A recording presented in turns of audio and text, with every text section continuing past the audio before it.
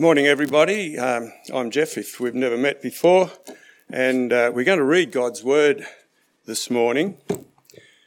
And I was just thinking, as Bronwyn prayed for the Christians in North Korea, what a privilege it is that we have this freedom here in Australia to come together freely, without persecution or anything like that, and we can open God's Word and read it. So let's do that. We're reading today from 2 Corinthians chapter 5 and verses 16 to 6:2. From now on then, we do not know anyone from a worldly perspective. Even if we have known Christ from a worldly perspective, yet we no longer know him this way. Therefore, if anyone is in Christ, he is a new creation. The old has passed away, and see, the new has come. Everything is from God, who has reconciled us to himself through Christ and has given us the ministry of reconciliation. That is, in Christ, God was reconciling the world to himself, not counting their trespasses against them, and he has committed the message of reconciliation to us. Therefore, we are ambassadors for Christ, since God is making his appeal through us. We plead on Christ's behalf, be reconciled to God. He made the one who did not know sin to be sin for us, so that in him we might become the righteousness of God. Working together with him, we also appeal to you. Don't receive the grace of God in vain, for he says, at an acceptable time I listened to you, and in the day of salvation I helped you. See, now is the acceptable time, now is the day of salvation. This is the word of the Lord. Well, good morning, everybody. My name's Tim. I'm one of the ministers here at OEC. I'm going to be opening up this passage for us. We're going to be thinking a little bit about identity, but first, let's pray. Let's bow our heads. We do thank you, Lord, that in Christ we are a new creation, and I pray, Lord, that we might be able to think about that, we might be able to understand that, and that we might be able to apply that to our lives today. In Jesus' name we pray. Amen. One of the most exciting moments in every teenager's life is that moment where you go down to maybe the Robin Hood Hotel. As you're walking in, there's a bouncer at the door and they put their hand out to stop you. And then you get to reach in, pull out your wallet, and you get to show them your ID. And this is the moment where you get to say, it doesn't matter if I'm a baby-faced boy who's never put a razor to my cheek. It doesn't matter if I'm a girl who looks more likely to be babysat than to babysit. In the eyes of the government and in the hand of that bouncer is proof that I am now an adult. That is the way I identify myself, and that is how you must see me. And you get to walk in to the Robin Hood Hotel. Of course, 10 years later, you'll have another moment which is as saddening as that earlier one is exciting. I had a similar one where I was walking in with two young people that I worked with. They pulled out their IDs and they walked through, and as I pulled out my ID, the bouncer said, mate, you don't need to get that out. In you go. At 17, we long to be 18. I want to identify myself as an adult. This is central to who I understand myself to be, and I'm excited by that. At 28, you long to tell yourself that I'm still youthful, that still people see me as a young person, that I'm a young adult. I'm not a real adult yet. Identity is important. How we identify ourselves and how we identify others helps us make sense of the world that we're in. In 2018, James MacDonald, who's a pastor of a megachurch in Chicago, dressed up as a homeless man for a whole week. They had multiple campuses, and he spent days sitting outside of different campuses to see how people would respond. Now, on one side, I think that's a little bit creepy, kind of testing your parishioners. But at the same time, it was fascinating to see the kind of response that he got. He reported, this is him walking through the church at the end of the week, that there were some people for whom their response was just to really act as if he was invisible. If his identity as a homeless person, that makes them feel uncomfortable, and therefore it was easier just to imagine that he didn't exist at all. It was problematic for them in his identity. But on the flip side, James shared how encouraged he was to see people come and sit with him and bring him a coffee and to chat with him and to pray with him, and that there were people who looked at him and saw not only a homeless man, but somebody who was made in God's image, who had fundamental dignity and value. And he was so impressed by how many Christians, as they walked to the church, sat with him and cared for him. How we identify ourselves and how we identify others helps us make sense of the world, and it makes us make sense of God's place in this world. So as we're thinking about this morning, we're going to be thinking about 4 things. I'm breaking out of my Anglican roots, and we're going to have 4 points instead of 3. Firstly, we're going to think a little bit about identity as a tree. It's not just one thing, but there are multiple branches. Secondly, what is our identity at our core? What's at the trunk of our identity? What it means to have a new identity, and finally, identifying what does this actually mean? What does it mean for me to understand who I am and to understand who other people are as well? Well, one of the many great things about moving to Orange has been I get to enjoy 4 legitimate seasons for the first time in my life. 9 months of winter, and then 3 months where you get one of the other things each month. But my favourite moment has really been when you go from summer and you look out and things are a lush and verdant green.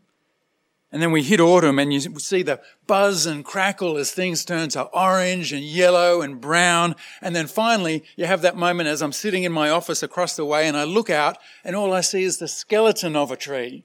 All the leaves are gone and it's down to the core, it's down to the trunk. There's a deep sense in which our identity is like that kind of tree. There are aspects like leaves on a tree that are seasonal and they come and go with time. So I'm noticing at the moment that as we move out of winter, the people that usually wear their Barnston Worth football club hoodie, they're the ones who are now thinking, well, do I have to get my cricket gear out? Am I going to be a Cavs person or an Orange City person? These are the things that change with the shape and the rhythm of our year. How am I going to spend my Saturdays changes as it goes from one neat hour to a game that just crushes your weekend as your whole Saturday is eaten up by a bat and a ball. Not that I have strong opinions on this. And at this level, there are 1,000 different ways that we see how our identity works. I love music. That's part of my identity. I love maths. I like sport. I like spelunking. I like pizza. I like pineapple on pizza. That should be criminal. Some of our passions, of course, as well, thicken into not something that's just a leaf that comes and goes with the seasons, but something that's like a branch of our personality. When you not only like to get out on your bike, but you love everything about bikes all of the time. And sometimes these things grow a little bit too far. In the 1980s, Percival Legoux, a Filipino man, decided he was going to get a kid's meal because it had a Popeye toy and he really loved Popeye. But that started a collection, that started an interest, that started an obsession, and now he's in the Guinness World Records for the largest kids' meal toy collection in the world. But where things get interesting is that Legoux, living in the Philippines, is part of a large family and they all live together. So he has his parents, his siblings, his nieces and nephews are all in the same house. And as his collection continued to grow and push toward 20,000 toys, they were running out of spaces for the family to sit. You can't eat if there's not a table to eat on. And so what do? Do you say, well, I love my family more? No, you build a new house for your toys. A house in the shape of a Happy Meal box. Percival is a son, he's a brother, he's an uncle. But the thing that appears to take number one priority for him, the thing that deserves a brand new house, is a thing that should have been a leaf on the tree of his personality, but it's become his obsession. So much so that it rules everything else, even things that a reasonable person might say is more important. And I want to suggest that this is a challenge for all of us. This is a reality for all of us in some way.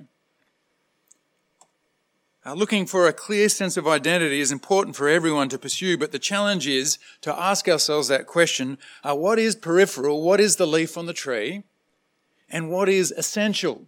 Who am I really at the core? And actually, this is one of the key themes. This is a story that we see throughout God's word in the Bible. Right at the beginning in Genesis, Adam and Eve are unambiguous in their understanding of their identity. They're God's people in God's place. They're made by God and they're made to relate to Him and to each other and the creation that they have responsibility for. This is the core, this is the trunk of their identity. God has made it and it was good. But as the serpent enters the picture and tempts Adam and Eve, the foundation of that temptation is really the challenge of identity. Don't believe what God tells you. You are the author of you, and you determine what is most important. The God who is the creator and sustainer of all things is relegated to just being a character in the story of Adam and Eve, where they are the ones who are supposed to be in control. But to deny who made them, to deny the God who created them and has given them purpose, is to fall out of favour with Him. And it also means Adam and Eve fall out of the Garden of Eden. If they're going to ignore God's good purposes, then they would experience the consequences of that through broken relationship and separation from God. And actually, we see this theme, this pattern, repeated again and again in the Old Testament. What does it mean to ground your identity in the God who made you, or to ground it in something else?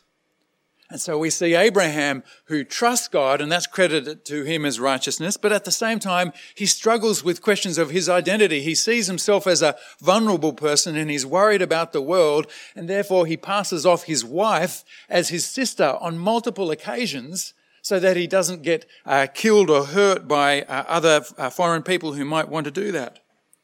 We see it for God's chosen people, Israel. Moses leads them out of captivity and brings them into the desert. They're waiting for God's promises that He's going to take them to the promised land. And then the nation amazingly says, I'd rather identify with security in Egypt right now than to deal with the uncertainty of waiting for God's promises into the future. Later on in Old Testament history, Israel will get wrapped up in their identity as a matter of their street address. You have this powerful moment in Ezekiel where God's people living in Jerusalem say, no, who we are is people who live in this city and this is what we're all about. And even though Ezekiel says God's glory is going to leave and His Spirit is no longer going to be with the people in Jerusalem, they don't leave. And in the end, the eventual outworking is that Jerusalem itself is destroyed. And even the temple, the thing that's supposed to be the symbol of God's presence amongst His people, is shattered. But instead, God is with His people in captivity in Babylon. The heart of the problem for Israel throughout the Old Testament is how they identify themselves. Is God just a branch or maybe even a leaf in who they are? Or do they see themselves at the core as being a people in a relationship with their Maker? And when they fail to recognize that, and when we fail to recognize that, sometimes willfully and sometimes just by ignorance, that we're made by God, that we're God's creations, that we're living in a world that is made by, sustained by Him, then there is a consequence for that. And this is at its heart what the Bible calls sin. The problem of sin in a broken world starts with the denial of who we are at our core when we replace the stamp of our Creator and instead we say, I get to stamp who I am and I get to decide what is most important in my life. We mistake things that are maybe branches or leaves with the trunk of who we are. And often it's a problem because when we think of sin, we tend to think of robbing houses and kicking puppies and things like that. But the Bible says that our broken relationship with God, just like Adam and Eve, it more often reflects taking a good thing and making it the best thing or the only thing, and not just taking bad things and doing those. Our identity first and foremost is as people created by God. And the importance of understanding what is at the trunk and what is the leaves is what helps us really make priorities in our lives. What are the things that are most important? Because getting things in order is important. I really love listening to music, as many people do. I enjoy listening to Spotify. But of course, I used to be a librarian, and that means at the moment, more than listening to music, if I'm, cooking a curry at home, I'm more likely to stick the headphones in my ears and listen to an audiobook, because that is the thing that is more important to me. But whether or not I love listening to music or reading books, if my kids need help with a project or they have to go to a sport, I put those other things aside and I do that because I'm a father, and that is more important to me than music or books or so many other things.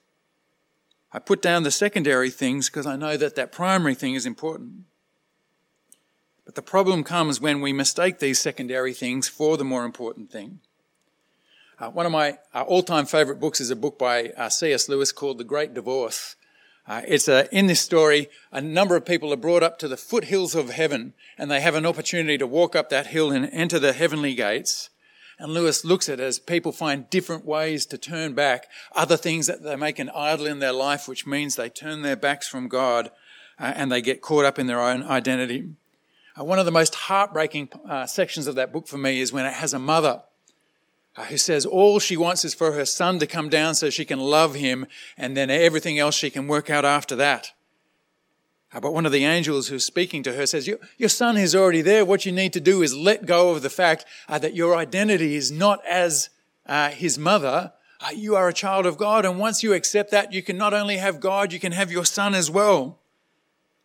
But you see the idol for her when she says, no, all I want is to have him and to love him the way that I want to, and I can't do it any other way. And so she misses out on both things as something that is a good thing, that is a glorious thing that we celebrate as a people, has become an idol that actually keeps her from really loving her son the best way and really knowing the God who made her and her son. This is the challenge, whether it's family or food or sex or power or an infinite number of other options. We all struggle with wanting to be masters of our own identity and to ignore that core reality.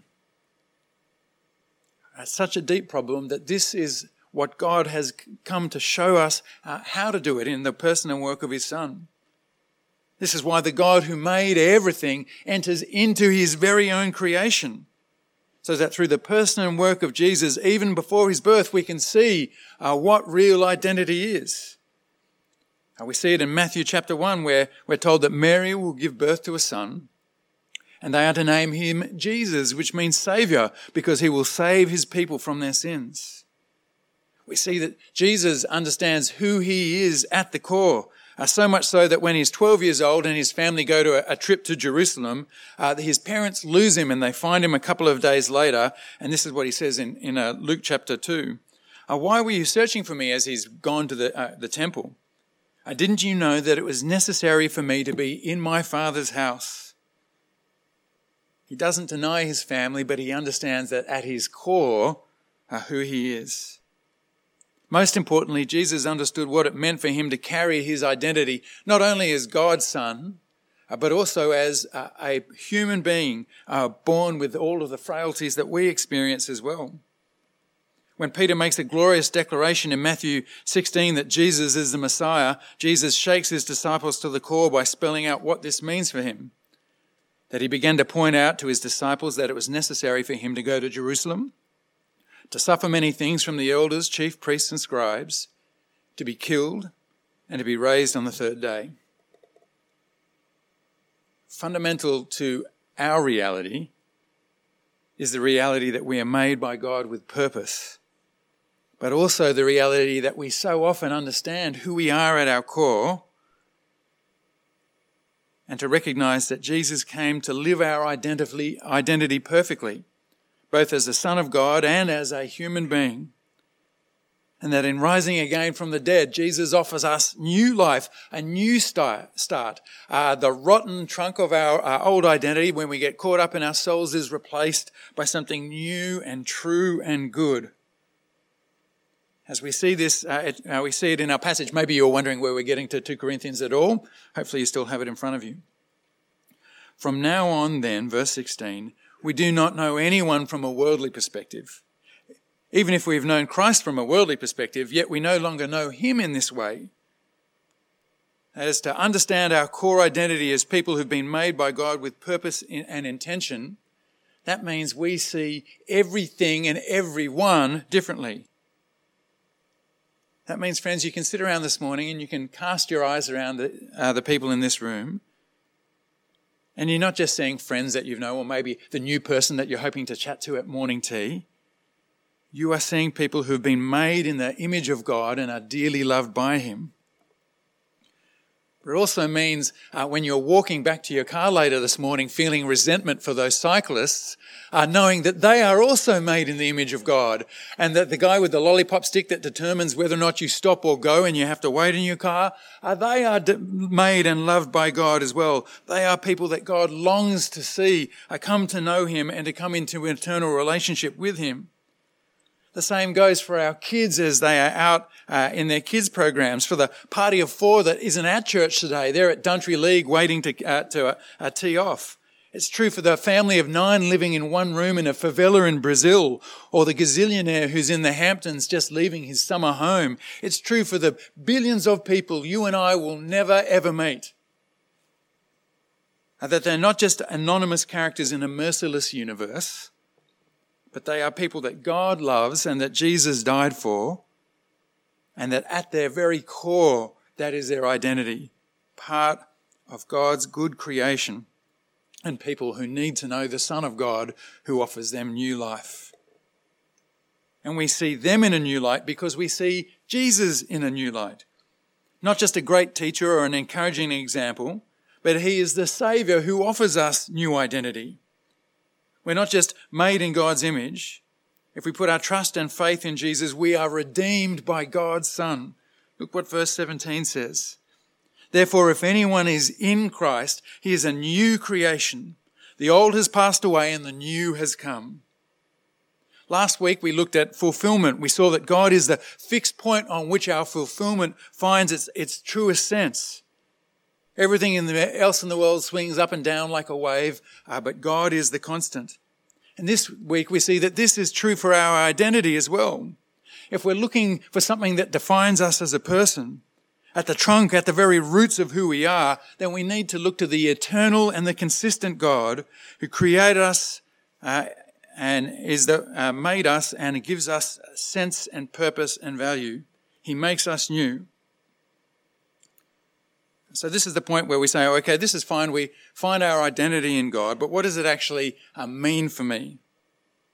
I want to say a couple of things on this. Firstly, that when we understand our identity in God, it shapes the way we see every other thing that might be an indicator of my identity as a person. This is where we hit one of the hot button areas about sex and sexuality. This might be the moment where we anticipate, okay, we're going to speak about the LGBTQIA plus area, but actually I want to suggest that to do so would actually be a massive area of concern and maybe even unbiblical, because to focus on one little thing is actually to miss the reality for all of us as individuals. Research by the University of Melbourne done 4 years ago indicated that 85% of men and 60% of women regularly look at pornographic things on the internet. So to focus on a particular subgroup is to misrepresent the reality of the relationship that our culture as a whole has with sex and sexuality.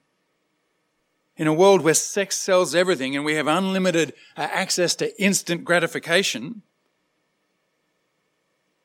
we need to deal with the challenge for every person to remind ourselves that our sexual drives are not our defining characteristic as people. And that if the God at the core of our identity has declared that we ought to express our sexuality in particular ways, this means that every one of us needs to wrestle with this.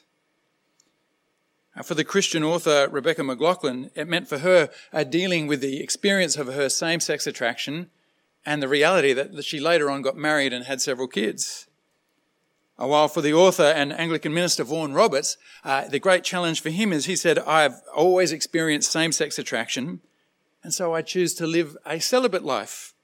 He also subsequently wrote an amazing book about friendship and talking about how when we sexualize culture so much, we devalue and often even deny the glorious beauty of deep and meaningful platonic relationships that people can have, that our whole lives aren't defined by one particular characteristic. For married couples, it might mean honouring their relationship with their spouse even when some of the romance feels like it's gone. The chocolate and the flowers are no longer there.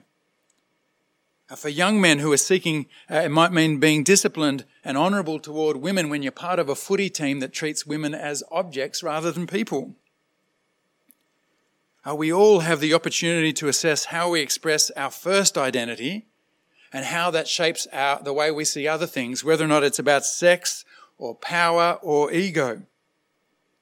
I've mentioned before from the front that one of the challenges for the church, where the church gets caught up in this, is that we don't create an idol which is the family. In doing so, we marginalise people who've remained single or maybe who've found themselves going through a painful divorce or the loss of a spouse, where we say if you're really part of this community, you have to look this particular way and be shaped by particular things, and we make people feel like they are not actually a part of this glorious and beautiful family that is the church. That when we get caught up in this, we deny a diverse community that has different branches and different leaves of different colours. We all have our own challenge and we navigate this for ourselves. But as we do this, as a secondary thing, hopefully that changes the way we see the people around us as well. It's easy to create a kind of idea of us and them. There are the Christians and then there are those who are unsaved, and they are very much other. But it is good to be reminded of the fact that people are made in God's image, that in their identity, whether or not they recognise it, they are part of God's creation, and that God longs to see people sink deep roots into eternal life as they come to a saving knowledge of God. And so as we see ourselves as a new creation, hopefully that means that we see other people, all people, as people who are struggling with identity, who need to know who they are, to know who God is, and to know how they might have new life as well. Because how we identify ourselves and how we identify others changes everything. Lastly, one of the glorious mysteries of the gospel is that even though we're aware of our own inadequacies, even though we're aware that this is a struggle for us, God in his grace and mercy uses us to declare this good news to other people as well. Listen to the words you see in verses 20 and 21. Therefore, we are ambassadors of Christ, since God is making his appeal through us. We plead on Christ's behalf, be reconciled to God. He made the one who did not know sin to be sin for us, so that in him we might become the righteousness of God. Our friends, God is calling you to your true identity. It's not fleeting like so many of the interests and urges we might have. It's not fickle like the cultural moment that we might get caught up in that is so important now but will disappear in 10 years' time. But God's eternal promises and true identity will never change, never spoil or perish or fade. And it's an identity that we carry forever with him. Let's thank him for that now in prayer. Let's bow our heads. Lord, we do thank you that you love us, that you call us into a new creation and new life in you. We hope, Lord, and pray that you would help us see those things that are core, our identity in you, and those things that are peripheral, and that we might treat them as such. And as we do so, Lord, we thank you that you use us to declare the goodness of identity in you to others, and pray, Lord, that the people of Orange would hear this, will acknowledge this, and would come to a saving relationship with you. In Jesus' name we pray. Amen.